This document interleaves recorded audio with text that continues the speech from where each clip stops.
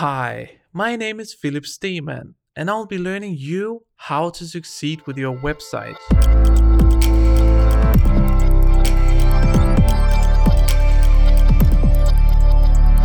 Have you ever built a piece of content and then wondered, why isn't this piece of content ranking? I have technically optimized it. The content is relevant. Why is it not ranking? Well, search intent can be the reason why. Today I'll be sharing 4 different types of search intent there are, and I'll be sharing how you can match these 4 search intents. Overall, search intent is basically what the person who is searching is expecting. It can be that they're searching for a specific website. Well, then they are probably going to reach that website, and if you try to rank for that website, they will never click on your website, even though you will rank top 10. So it's important before you build out your piece of content that you match the search intent for the keyword. Okay, let's jump into the 4 different types of search intent. The first one I'll be sharing with you is informational intent. It's basically people who are looking for information. It could be about the weather. It could be about how to set up a WordPress website, how to cook a certain dish or similar.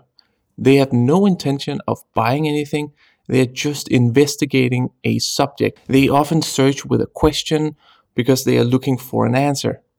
Google is understanding everything, and it goes very, very far. Google knows, for instance, that if you search for meat sauce, you're looking for the recipe, not the story behind the meat sauce. Google becomes smarter every day and learn every day by your actions. The next one I will be sharing with you is navigational intent.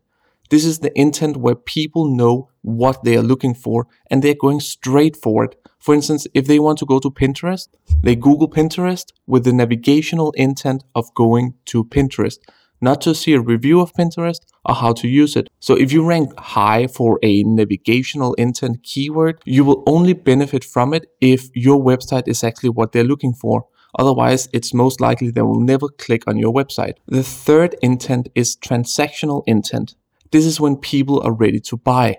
At this point, they have surpassed the informational intent and they just want to buy a product. They're not looking to know what's the best camera in a category. They know this already because they have been through the informational intent or the next intent I will tell you about. They are just looking to buy and they just want to find the cheapest price maybe. The last intent is called commercial intent or commercial investigation. This can be discussed because this is a bit like informational intent, but it's more specific in the way that it's basically a pre-purchase search. For instance, if you want to figure out what washing machine is the best, you Google the best washing machine, and then you get a list of washing machines with reviews maybe. Furthermore, there is something called keyword intent. The words that people use in their search phrase tells a lot about their search intent. If the search phrase contains words like buy, purchase, deal, cheapest, then the intent is transactional. However, if they use words like how to, the best way to, review, and so on, then the intent is informational. You can also go a step deeper.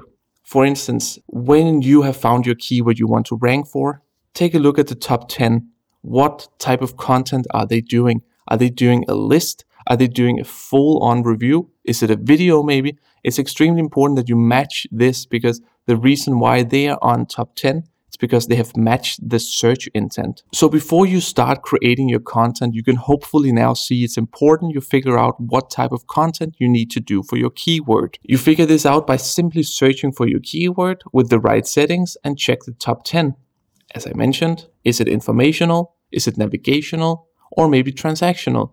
Often you will see that the keyword or the key phrase you're looking into is not a good pick for you, and it is important to walk away. The worst thing you could do is spend hours on a piece of content that no one will click on. So promise me from now on, it will be part of your content strategy when you're building everything. So that's been it. I hope it's been helpful. I would highly appreciate if you would leave a review wherever you're listening to this podcast. And remember, consistency is key to success. Let's catch up on the next one.